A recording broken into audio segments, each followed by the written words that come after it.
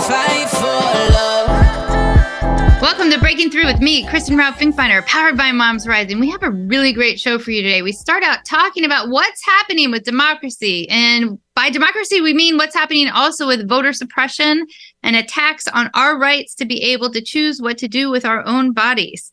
After that, we dive into the latest with 92 million people in America having to actually re-up on Medicaid, half of whom are kids. It's an important segment. You get lots of tips on how to do that.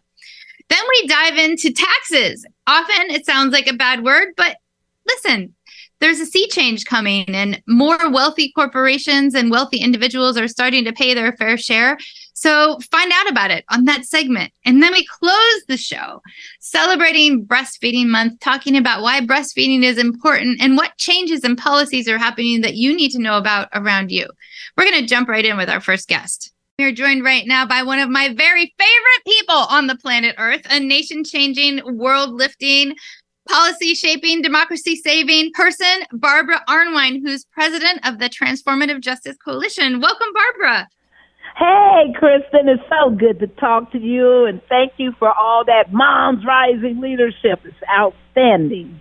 Well, thank you for your leadership. And speaking of leadership, we're kind of between elections right now, but democracy is still on the line. Woo-hoo. And you are a leader who is saving democracy every day. What does everyone need to know about democracy right now in the United States of America?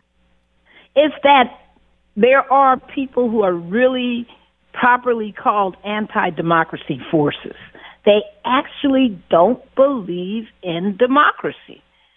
They would trade democracy for plutocracy, for an autocracy, for any other governance plan in a minute, as long as they can have patriarchal, white, male-dominated politics, as long as they can have anti-regulation of corporate operations, and as long as they can have minimum, if none, taxation. They'll trade everything. And that's why, they're willing to, to support this madness of January 6th, people who tried to overthrow the election results. That's why you can see all the undermining of confidence in our institutions, all of this, because fundamentally the reason why they can engage in voter suppression, the reason why they can engage in all of these evil efforts is because they don't believe in, really, truly don't believe in democracy. And they don't believe in democracy. They also believe in cheating.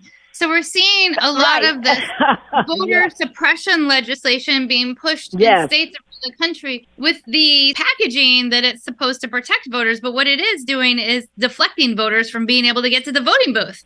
It's ridiculous. And why do you think more people don't know what's happening? It's all about who's being targeted, right? It's the reality is that you go into African American neighborhoods to vote, or into Native American neighborhoods to vote, or Latino, you will encounter some long lines. But if you're in the average white community, you're not going to have long lines. Why is that? It's because in those people of color communities, they make sure to have less polling spots. Think about this, everybody. We've added millions of people to our population in the last 10 years, but in the last 10 years, we've lost more than 2,000 polling sites, not because they've consolidated them, made them larger. No. They're just gone. And people are having trouble, getting to a polling site. But most of the places where they've eliminated those polling sites are where people of color live, where Native Americans live, where blacks live, where Latinos live. That's what people need to understand. So when they say, I don't understand what you mean about voter suppression because I don't see it, yes, you don't see it because you're white oftentimes, and you're living in areas that aren't their targets. They don't care about, how you may vote, except for they care about young white women. And they care about young whites. There's this growing movement right now to try to suppress the vote of youth. There's people talking about the voting age to be raised to 25? Not even 21, 25. That's ridiculous. That is so I'm ridiculous. Serious. I'm serious. They don't want voting. They want to ban all voting sites on college campuses because they know those young women are going to show up and vote for, we call them the Dobbs voters. They know they're going to show up and vote for reproductive rights. And they believe in, but these anti-democracy forces believe in this great white replacement theory. So that, drives them to be, white supremacists, drives them to be women. And because of their patriarchal beliefs, they believe that women should be baby bearers mainly.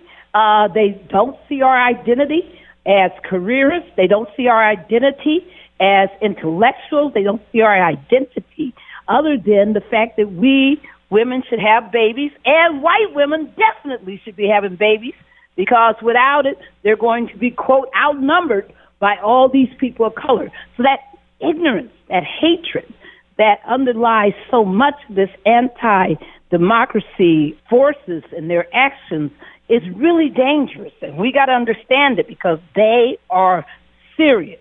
They're not at all just, sitting around plotting with some delay, with some dilatoriness. No, they're dead serious. They want the nation that they believe in, which is a nation that does not give women equality. It is so true. And for people who are listening and saying, wait, what? Just look around and look at what's happening. I love that you raised this, Barbara, with reproductive health care. Yes. The very same people who are fighting to take away and are taking away our access to abortion care, which is a fundamental bodily autonomy decision that should be between a person and their doctor, are also fighting to take away access to birth control. If it was about abortion, then people would say, let us do the thing that prevents the most abortions from happening, according to research, and that is access to affordable birth control. So they wouldn't be taking away the very tool that we have to control whether or not we get pregnant if it was about abortion. They are 99% committed to the great white replacement theory. They're 90% committed. That means you can't have contraceptives. That means you can't have birth control. That means you have, make sure that you drive a big wedge so that women cannot have the right to decide when and should they get pregnant.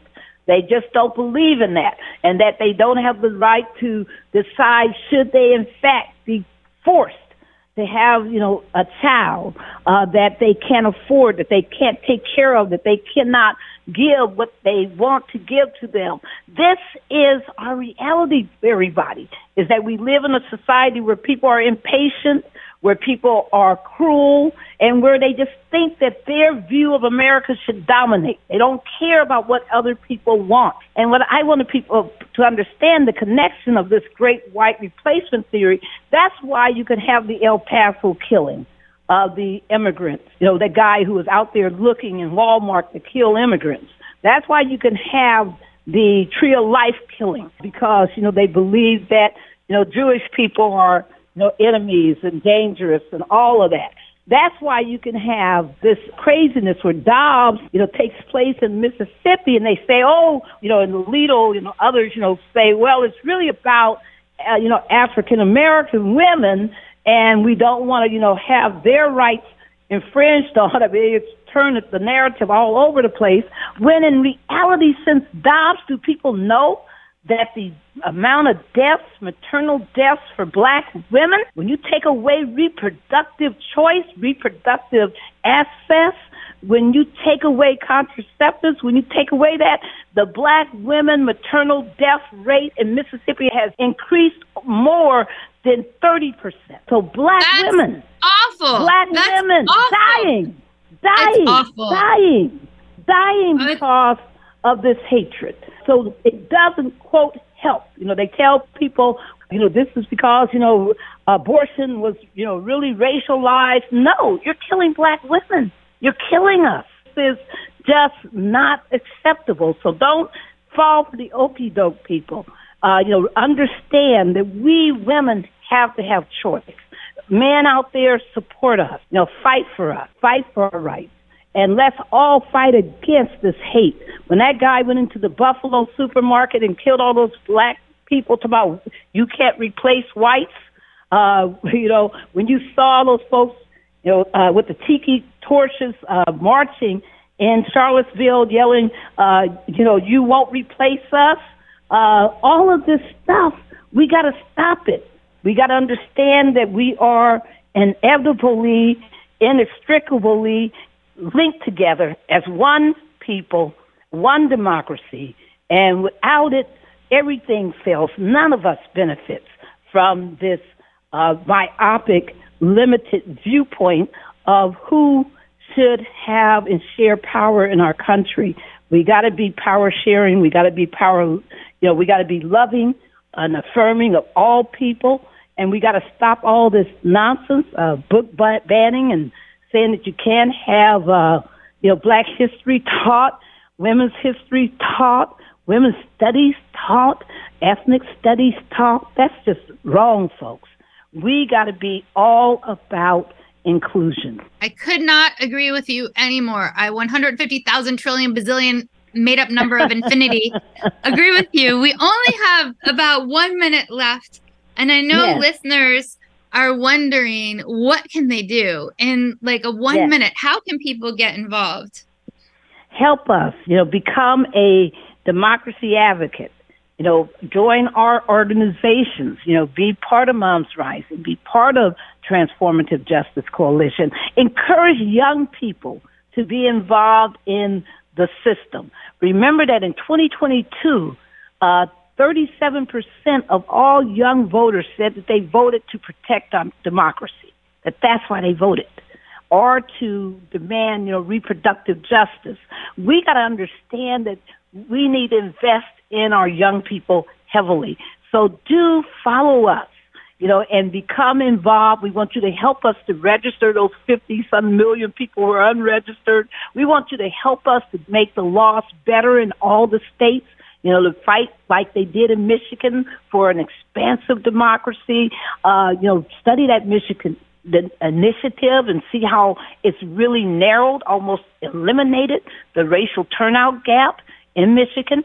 Come on, there's stuff we can do, and all we need is to involve ourselves. And believe me, you got the power. You have it. Don't let anybody tell you otherwise. I agree. We have the power together. Thank you so much for being on. Barbara Arnwine, president of the Transformative Justice Coalition. Thank you, Barbara. Thank you, Kristen. We're going to take a quick break, but stick around. We'll be right back with our next guest talking about the 92 million people who are about to need to re-up on healthcare. Find out more in just a quick second. If we're gonna fight for love. Fight for love. Fight for love. Welcome back to Breaking Through with me, Kristen Rao Finkbeiner, powered by Moms Rising. We are joined right now by Allie Gardner of the Georgetown Center for Children and Families, and she is here to help you make sure you get and keep healthcare. Welcome, Allie. Great to be here. I'm really excited that you're here because we have some complex healthcare issues going on, like advanced algebraic healthcare issues going on. Can you share with our listeners, in the way that you do so well, what is happening with healthcare and what do we need to do? Absolutely. So, my husband speaks Russian, so I understand foreign languages very well. So I'll try and break this down the best way I can. So currently we are focused in the Medicaid space. There's a lot of different ways people get health insurance, but right now Medicaid is really the nation's focus that's undergoing significant changes. So when the pandemic first hit in March 2020, Congress passed a lot of bipartisan legislation to help mitigate the impacts of the pandemic and associated economic recession. And part of that was they gave states extra enhanced federal matching funds for their Medicaid programs.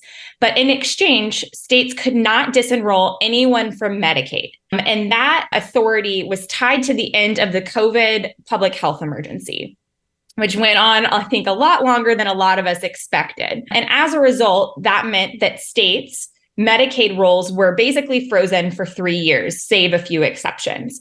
So for 3 years, no one's been terminated from coverage if they had Medicaid. They've been enrolled in Medicaid over the past 3 years. And then in April of 2023, states were able to begin disenrolling individuals from Medicaid. And that was a result of the Consolidated Appropriations Act that passed at the end of last year, which delinked that continuous enrollment protection, or the disenrollment freeze, from the end of the public health emergency, and instead set the date certain of April 1st.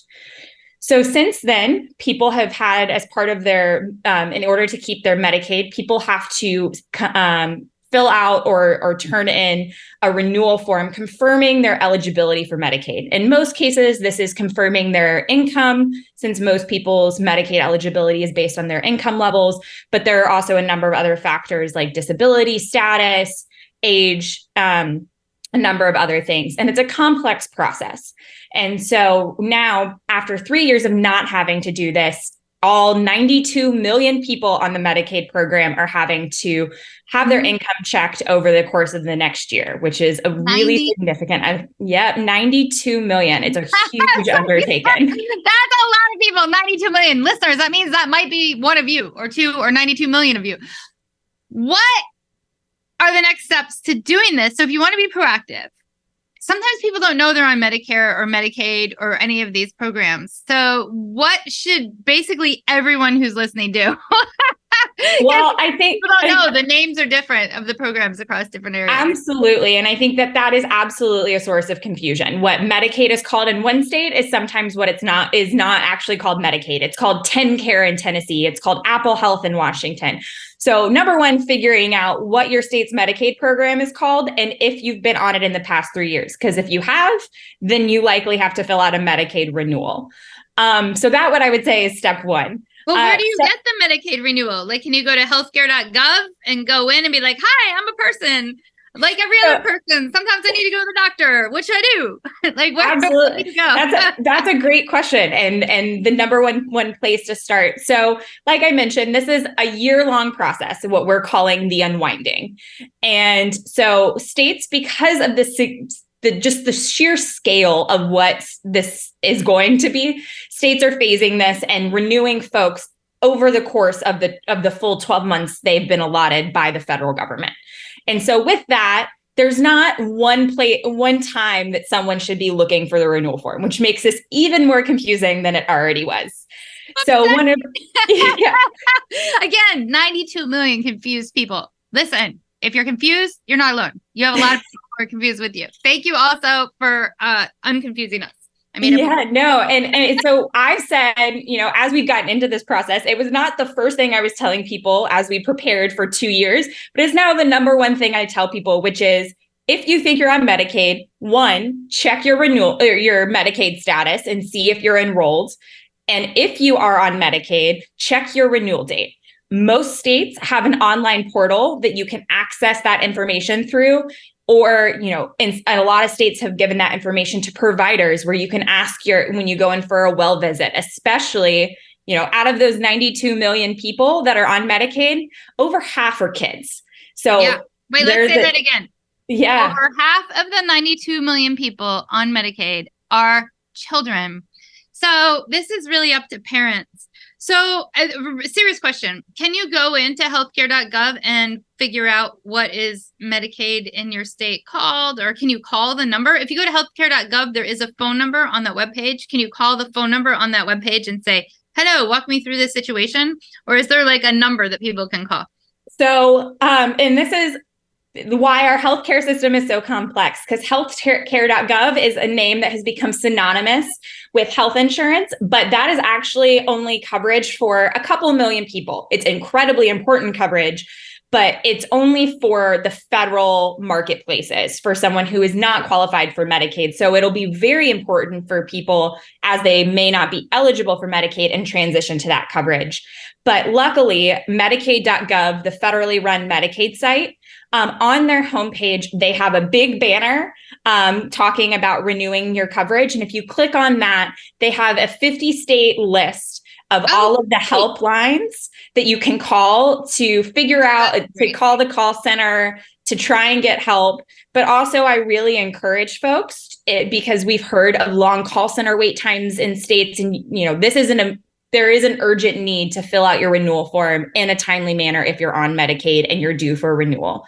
So if you're confused, if you need help, if the call center is not where you can, is way too long of a wait time, there are a lot of navigators and assister organizations that are prepared and ready to help know this inside and out and can get you to the right people. And not only that, but can help you fill out your renewal form, because those things are confusing.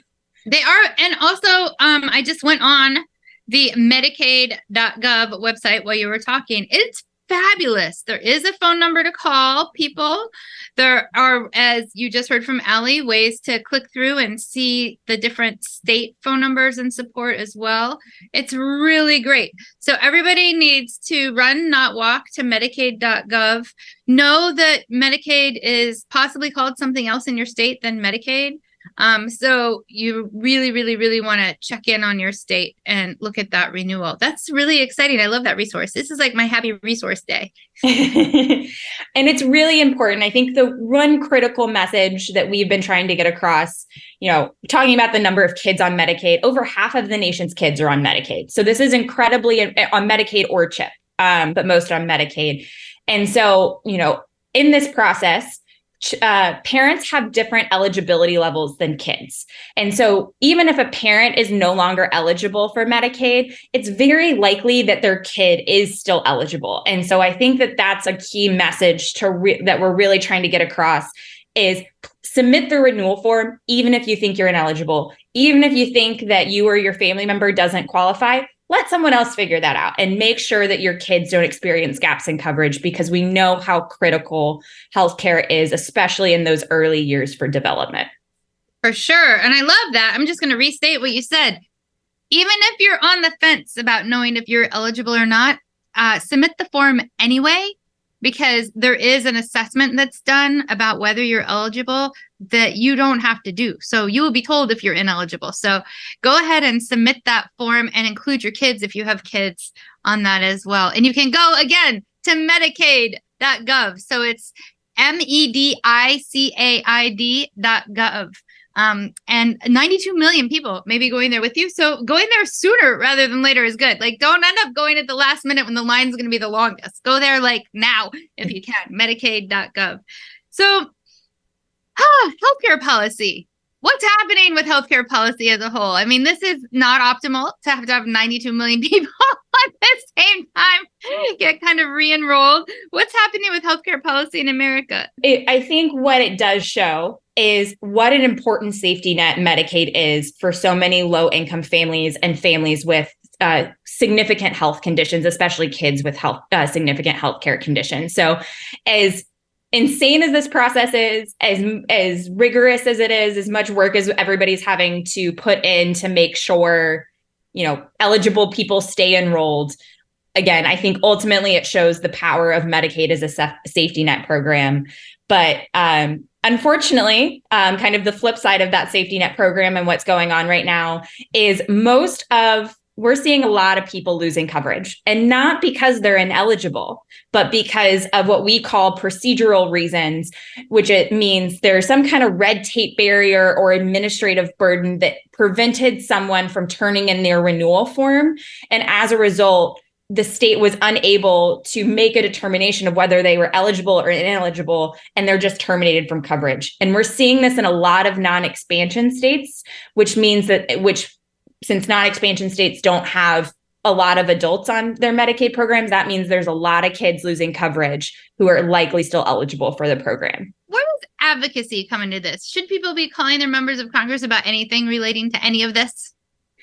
That's a great question. I think, us at CCF, we don't lobby, so I won't direct anyone to take any specific action. But, some of the key things that we have been encouraging and that have been helpful thus far to get an idea of what's going on is data transparency. We have data for about 32 states, and CMS is mandated to release data specifically on the unwinding. But there's two big issues with that. One is the time lag. So right now, CMS is releasing their unwinding data on about a 3-month lag. So the data we're seeing recently published is for April. Still helpful for states that are choosing not to post data themselves, but it hinders our ability to respond in time to the issues that may be arising. The other piece is none of the data is disaggregated by eligibility group, which means we don't know of the numbers of disenrollments we're seeing, how many are kids. And I mentioned those two pieces in terms of advocacy because the data really can inform where the requests to Congress or to working with the state are most helpful. If we see a lot of kids losing coverage, that likely means that there's something wrong in the communications or there's something wrong in the state's systems in terms of how they check eligibility that may be resulting in disenrollments. But if we're seeing a lot of adults, they may not be aware of the process. They might think they're ineligible for coverage, which they may be, but they should still turn in their renewal form because then they can get transferred to the marketplace and mitigate some gaps in coverage. So ultimately, that's, I think, a big advocacy piece is ensuring you have data because it really can help us see a story. And part of the CMS data that we're getting is actually on call centers, which has become incredibly important as well, like I mentioned earlier. Oh, for sure.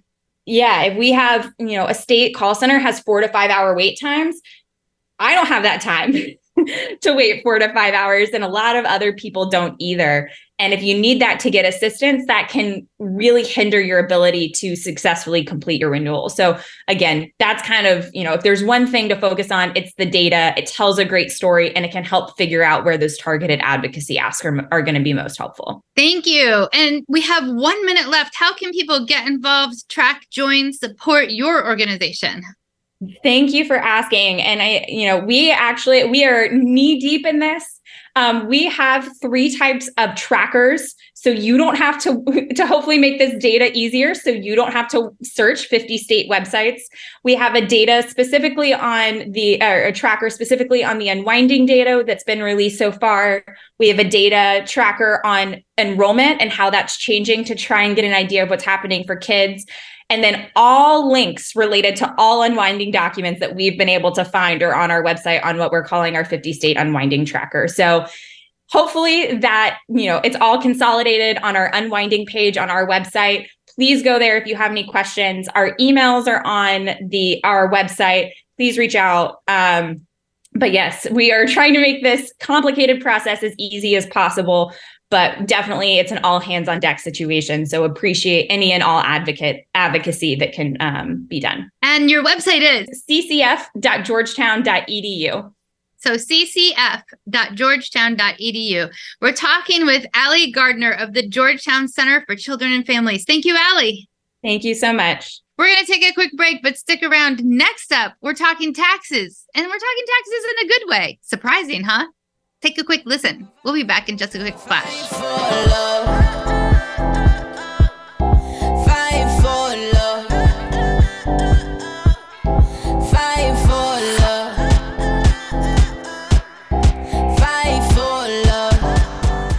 Welcome back to Breaking Through with me, Kristen Rao-Finkbeiner, powered by Moms Rising. We're joined right now by Sarah Christofferson of Americans for Tax Fairness, who has some really good, great, terrific news to share today. Welcome, Sarah. Thank you. Yes, I am so glad to be here today with something positive to talk about. I know. It's so exciting. So the Inflation Reduction Act was signed into law by President Biden a year ago. And so the 1-year anniversary has been coming up and lots of things have been coming forward to celebrate. And I'm just going to name a couple and then I'd love to hear some of yours as well. One of them is that we've had the largest job growth in 2 years than any president has had in 4 years. So double the job growth in half the time. It's been pretty awesome. Manufacturing has increased in the United States of America. So we've got job growth, we've got manufacturing, and we've got family costs going down. So lowering actually inflation. And this is coming because also we've done some spectacular work with our tax code. Would you like to share the awesome news? Yes, I would love to. And you touched on, now this is not specifically the tax code, but it is the Inflation Reduction Act. And you may have talked about this before, but one reason costs are coming down is because the Inflation Reduction Act did take some critical first steps in clamping down on prescription drug prices, right? So people are really, really benefiting from that. And on the tax side, both the healthcare expansion, people getting benefits through expanded benefits through the Affordable Care Act so that they're paying even less in premiums or copays for high quality coverage. And then the big investments in climate that the Inflation Reduction Act made were paid for by asking billion-dollar corporations who were getting away paying sometimes no federal taxes at all. Like sometimes literally I was paying more in federal taxes than some of these massive multinational billion-dollar corporations. So the Inflation Reduction Act says, let's invest in people, let's invest in healthcare, let's invest in climate, and let's maybe make some of these folks like Nike and Amazon, start contributing taxes. And then another fantastic thing it does on the tax side, doesn't sound as exciting, but it's huge. It actually invests resources in the IRS so that instead of kind of going after auditing regular people, because regular people are cheap and easy to audit, now the IRS can finally go after the big guys, the billionaires, the ones who can hire an army of lawyers so that they get out of paying even the taxes that they're supposed to owe. So we actually are already seeing returns on that. The IRS is already starting to staff up. They've already gotten $38 million from 175 rich tax cheats. And I mean rich. We're not talking people like you and me. We're talking people who've been gaming the system for years and have now had to suddenly pay up because the IRS finally has the resources to go after them instead of us. So super exciting. It is super exciting. Do you think people know about it? Definitely not. I think, one, for any number of reasons, but there's such a challenge trying to break through in the media environment when, there's just so much stuff happening at any given moment. I mean, just, the former president, Donald Trump, is no longer president, but he still manages to make news for all kinds of shocking reasons on a regular basis. And so I think it's very difficult for regular people to really realize that promises were made, and not every single promise, it's not a perfect bill. It's not everything we want. The mission isn't done, but man, a lot of promises were kept in terms of climate and healthcare and like asking the wealthy and corporations to pay more of their fair share. So I think it's a shame that people don't know more about the Inflation Reduction Act, because when they find out what's in it, they're like, oh, that's awesome. Yeah, I know. And also what's also interesting is they find out what's in it sometimes piece by piece, like little piece by piece, like brick by brick. Like people will be out and they'll say like, oh, look at that new, ribbon cutting ceremony for a new road, or, oh my gosh, I have broadband now. So I have access to be able to do my work faster because I can finally get on the internet from my house or from my office in a faster way. What are the bits and pieces that sort of are coming out as this is being implemented that people, when they look around, can say, oh, I bet that's the Inflation Reduction Act? Yeah, so there's actually, I should clarify, the Inflation Reduction Act was a huge win for regular people, but it actually wasn't the only one that the Biden administration has passed. So there was a major infrastructure package. And I can speak to less of that, but it's worth, your audience kind of knowing that there really have been these significant investments, right? So one reason for anyone who was paying attention to that bridge collapse in Pennsylvania on I-95, one reason that they were able to move so quickly is the Biden administration helped secure federal dollars for infrastructure improvements. And, and paying for these things by, again, taxing those folks who can best afford and have least contributed. So it's a huge win. But I was, even I drove my friend to a mechanic today because her car broke down. And I was saying, oh, I'm going to talk to Moms Rising today about the Inflation Reduction Act. She's like, what's that? And so, just fun. So you had like a prep moment. What did you say? What is that? Well, I basically told her what I told you about the pieces that excite me as a tax nerd the most around, like even on the IRS side, the money helping regular people be able to get a live person on the phone if you're having a problem with your tax return, or your refund didn't come when you were expecting it, or you have a question, or this or that. Like, just even helping regular people live their lives and make it a little easier for them. The IRS is also moving forward with a direct file pilot program, which will basically say you don't have to go through a TurboTax or an H&R Block to file your taxes. And oh, by the way, TurboTax has been taking your private personal information and selling it to Facebook. Like, you don't have to do that. You could just do an easy, free direct file through IRS. So there's like all of these cool things that are going to, that have already and will more and more start to appear in regular people's lives, little improvements, but they may not know, oh, this was the Biden administration. This was the Inflation Reduction Act. So I think you all getting the message out is so helpful. Yeah. And there's a lot in there about climate protection too. Do you want to share any of that excitement? So there is a lot about the climate pieces, and that's the piece that I probably know the least about, because I am, again, the tax nerd. But it's, been heralded as, I think, the most significant advancement in fighting climate change ever. And again, I beat this drum, but paid for by billion-dollar corporations, right? Paid for by the people who, in many cases, have been fueling climate change and managing to not pay any taxes.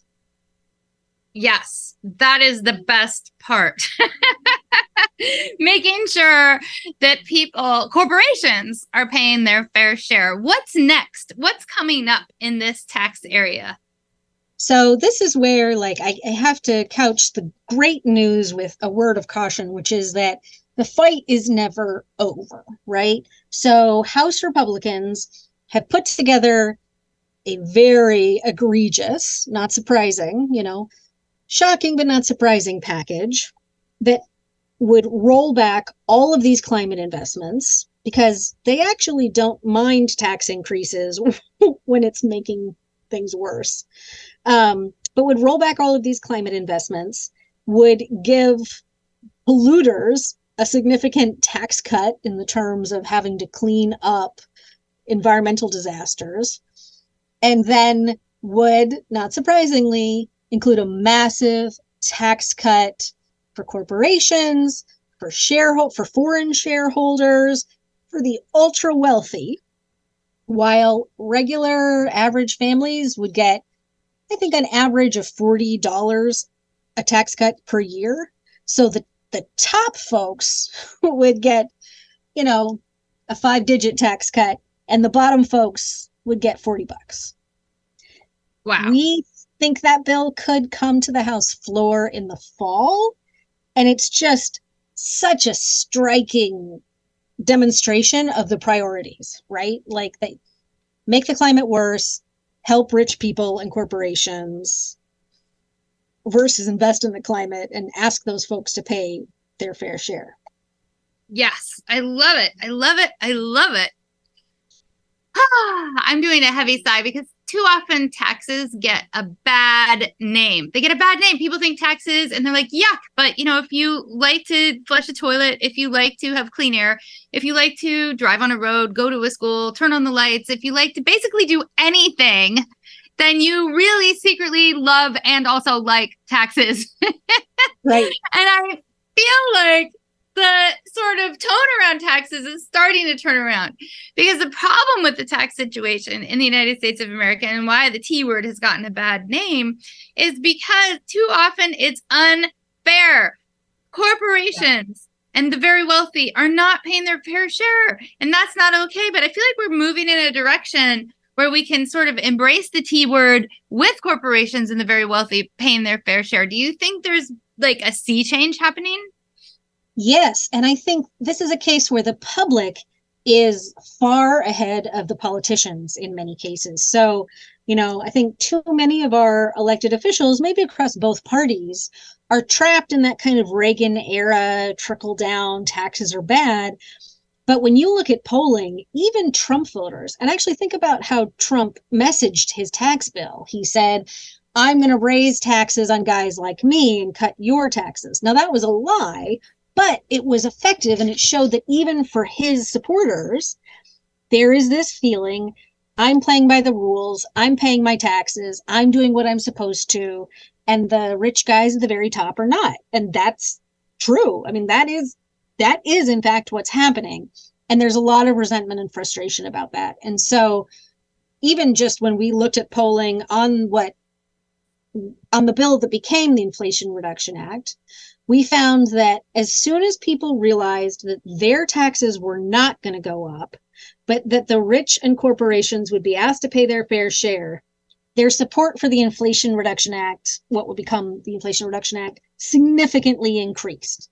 They were very comfortable making investments in climate and health if they knew that it was going to be the rich folks and the corporations covering the cost. So what can people do to get involved to make sure that this sea change and tax policy change keeps happening? So I can show up to congressional offices with all the polling data in the world, and it does not make a difference unless they are hearing it from their own constituents.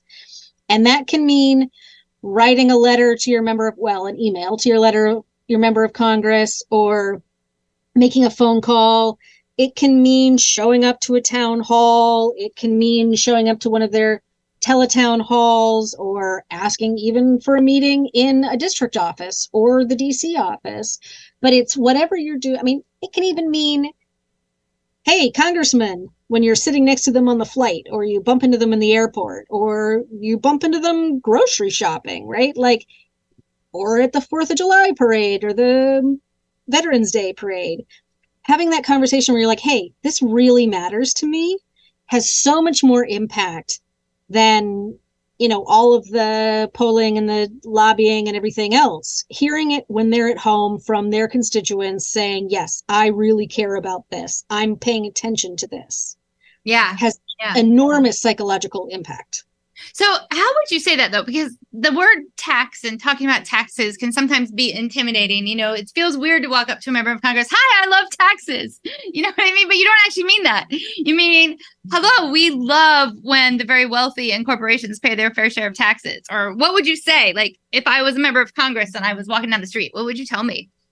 Well, first, let me say taxes, the idea of taxes being confusing, intimidating, that all serves to benefit the ultra wealthy and the corporations, right? Like, it benefits them when regular people feel like, oh, I can't talk about this because I am not a PhD in economics or whatever. But what I tell people over and over again is you do not have to be an expert on the intricate details of this or that tax policy. You only have to be an expert on your own story. And your story is, you are paying your fair share, and you read the newspaper and you can see that Jeff Bezos and Elon Musk and Warren Buffett and whomever else are not. You can see there were years in which you personally paid more in taxes, not even just a higher tax rate, but more dollars than some of the richest men who have ever existed on the planet. And that is not right. And you don't necessarily need to go to that member of Congress with all of the perfect solutions. You need to go to that member of Congress and say, this isn't right. These people are not paying their fair share. Corporations are not paying their fair share. What are you going to do to fix it? That is the best thing to say. Thank you so much for being on Americans for Tax Fairness. Sarah Christofferson, thank you for all you do. Thank you for fighting for fairness. Thank you so much for having me on. It was great. Thank you. We're going to take a quick break, but next up, we're talking about Breastfeeding Month, why it's important to you, to public health, to all of us. We'll be back in just a second. We're gonna fight for love. Fight for love. Fight for love. Fight for love. Welcome back to Breaking Through with me, Kristen Rao Finkbeiner, powered by Moms Rising. We have an amazing, spectacular, really important guest, Tina Sherman of Moms Rising. Welcome, Tina. Thank you. I'm so happy to be here. I am so happy that you are here. One of the things that's happening is it is Breastfeeding Month right now. And a lot of people think, breastfeeding, that doesn't really matter. Why does breastfeeding matter and why do we need a whole month? That is a great question. Well, National Breastfeeding Month is such an important time of the year. During National Breastfeeding Month, we want to celebrate every milestone that families have hit on their breastfeeding journey. So whether they set that journey and those goals at a year and a half, and that's what they made it, or they said, we're going to see how this works. And maybe they only got to latch on once. During National Breastfeeding Month, we want to celebrate all of that, recognizing that parents come to human milk feeding and feeding their babies with the best of intentions, and to do what is best for their babies. And we want to celebrate every single bit of that. So we at Moms Rising celebrate that through. And I have to tell you that the theme this year is This Is Our Why.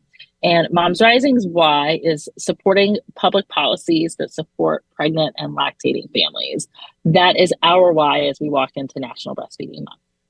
I love the why. Now, there's so many stories, speaking of the why, about how breastfeeding, about nursing, really helps both the mom and the infant. And those stories don't get told often enough. I'll share mine. When my son was born, he was surprisingly born with a primary immune deficiency. He didn't have any IgA, also known as immunoglobulin A.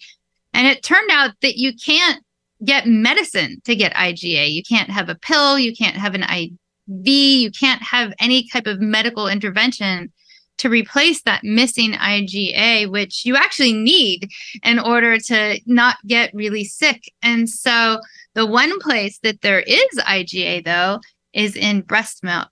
So the doctors really encouraged me to nurse my son for as long as I could, which I did, so that he could literally be nursed to health, so that his immune system could catch up and develop over time and to make his own IgA. But, until he could make his own IgA, it was really only the breast milk that was supporting that.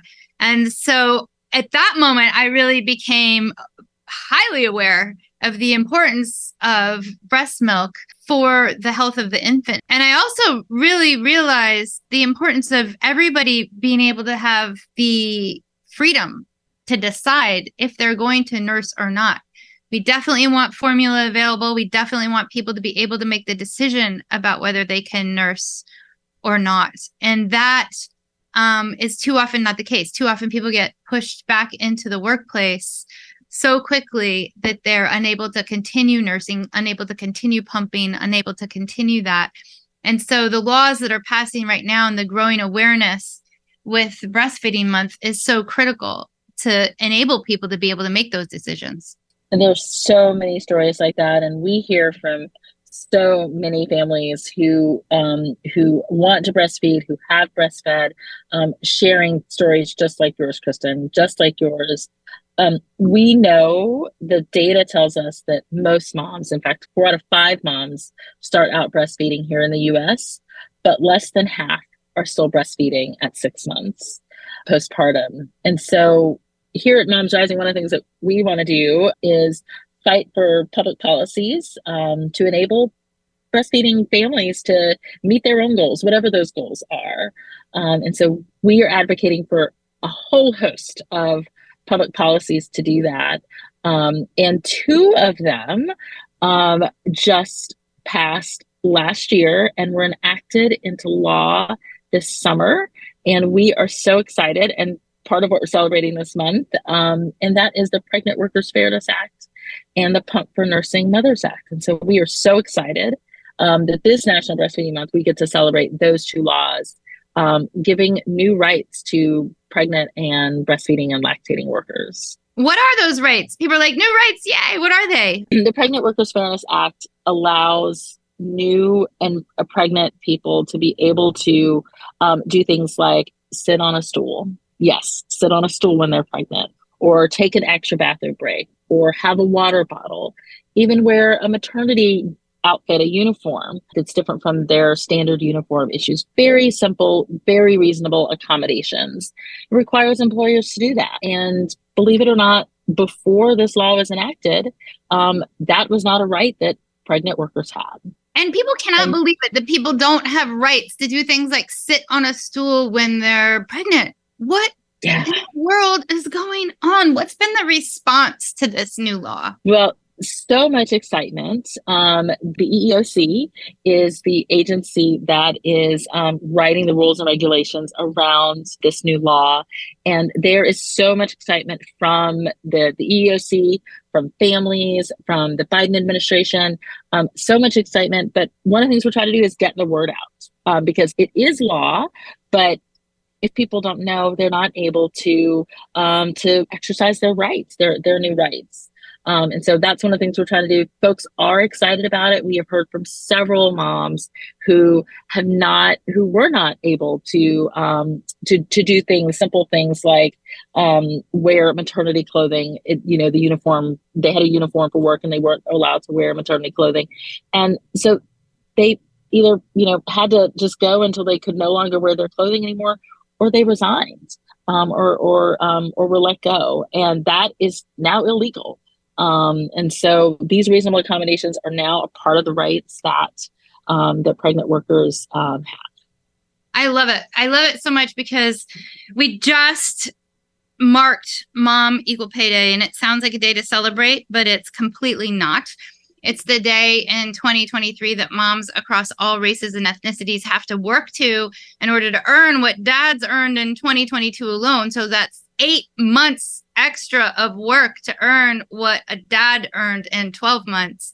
It's ridiculous. And one of the things is that when we look at it, due to structural racism, while moms across all races and ethnicities are earning 74 cents to a white dad's dollar, Latina moms are earning just 51 cents and Black moms just 53 cents. It's got to go. And the thing is, we know how to get rid of the wage gaps. We know how to close the wage gaps. And one of the ways is by passing policies like the Pregnant Workers Fairness Act, the Pump for Nursing Mothers Act, and then also passing those care infrastructure policies like paid family medical leave, childcare, equitable healthcare, and more.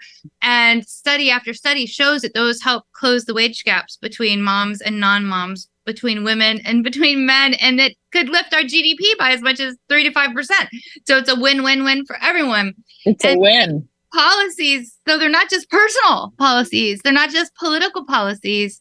These are about our country's economy and communities. And do you think that there was enough celebration when they passed? We are still celebrating. Yeah. There was nice celebrations, but we are still celebrating. And I am excited to share that we are going to be celebrating this week I'm excited to share that we will be celebrating in Times Square in New York all week long. There will be an advertising, letting people know about the Pregnant Workers Fairness Act and the Pump for Nursing Mothers Act, because we want to celebrate and we have to get the word out. So we are so excited to be taking our celebration on the road to Times Square to be celebrating these new laws. How can people get involved in the celebration and letting people know what's going on and everything? Well, stay tuned to our social media. We have a blog post with all of the information, as well as links to additional legal information from our partners at A Better Balance and the Center for Work-Life Law. Also, links to the agencies that are overseeing both of these new laws, the Wage and Hour Division at the Department of Labor and the EEOC. And so please stay tuned, share our posts, share the blog, tell your mama, tell your daddy, tell your cousin, tell your aunt, tell your uncle, let everyone know, because all of us either could benefit or know someone who could benefit from these new laws. For sure. Now, when we're talking about the new laws and we're talking about a whole month, there's a whole month of celebration and months of celebration with particular focuses. I bet our listeners would love to hear about the particular focuses. Yes, absolutely. So during the first week, we celebrate World Breastfeeding Week around the world.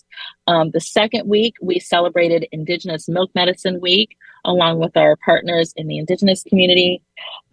Last week, we celebrated the Asian American, Native Hawaiian, and Pacific Islander Breastfeeding Week. Next week, we'll be celebrating Black Breastfeeding Week. And we have a new week this year that is for the Latinx community. And that will be the week of September 5th through 11th. So we even spread it out past August a little bit and carrying the celebrations into September. This is so good. And people can find out about it on our Instagram at Moms Rising, on Twitter at Moms Rising, and also at Mamas Con Poder, and on Facebook and all the places. And you can go to Moms Rising's website and find out more too. Tina, what is your favorite thing about these two policies and how they passed? Oh, that's a good question. My favorite thing. I think my favorite thing is how our members engage. These fights are long and they are hard. And our members have stepped up and shown up to share their stories, to share their photos. And I think that is probably my most favorite part of this fight is being able to take our members' stories to Congress so that they know. Talking with members' offices, they have no idea what a pump looks like, more or less how it works. And so being able to take our members' stories into Congress, share with their representatives, and really tell what families are going through, I think that has probably been my favorite part of this journey. And so stories really change how people vote. Absolutely, 100%. Our elected officials, they need to hear from us about what we're encountering in real time, in real life, what is going on and how we're experiencing the world, and what barriers we're encountering. They don't know. And if we don't tell them, they still won't know. And so we need to tell them so that they understand what policies would knock down those barriers. For sure. And the Pregnant Workers Fairness Act and the Pump for Nursing Mothers Act both knock down big barriers to people being able to be healthy, people being able to work and provide for their family, businesses being able to thrive. I mean, businesses benefit too, because we get supply chain issues when people are pushed out of the labor force when a new child arrives. So we really, really, really love these policies. And we thank everybody who's listening who takes a moment to call their member of Congress, takes a moment to call the White House, takes a moment to sign on a petition, takes a moment to share a story. It really does all add up, and we really are powerful together. Thank you so much, Tina Sherman of Moms Rising, for being on today. Thank you for all you do. Thank you for your leadership. Thank you, Kristen. Well, that's it for our show today. Thanks so much for tuning in as we tackle the top topics facing our nation in a way that requires the most boring disclaimer in the history of the planet Earth. Here it goes. Views expressed on this show are those of the individual speakers and should not be attributed to Moms Rising, to this station, or to any news or social media service that may disseminate a recording of this show to the public or to any segment of the public. Boom! We'll catch you next week. We're gonna fight.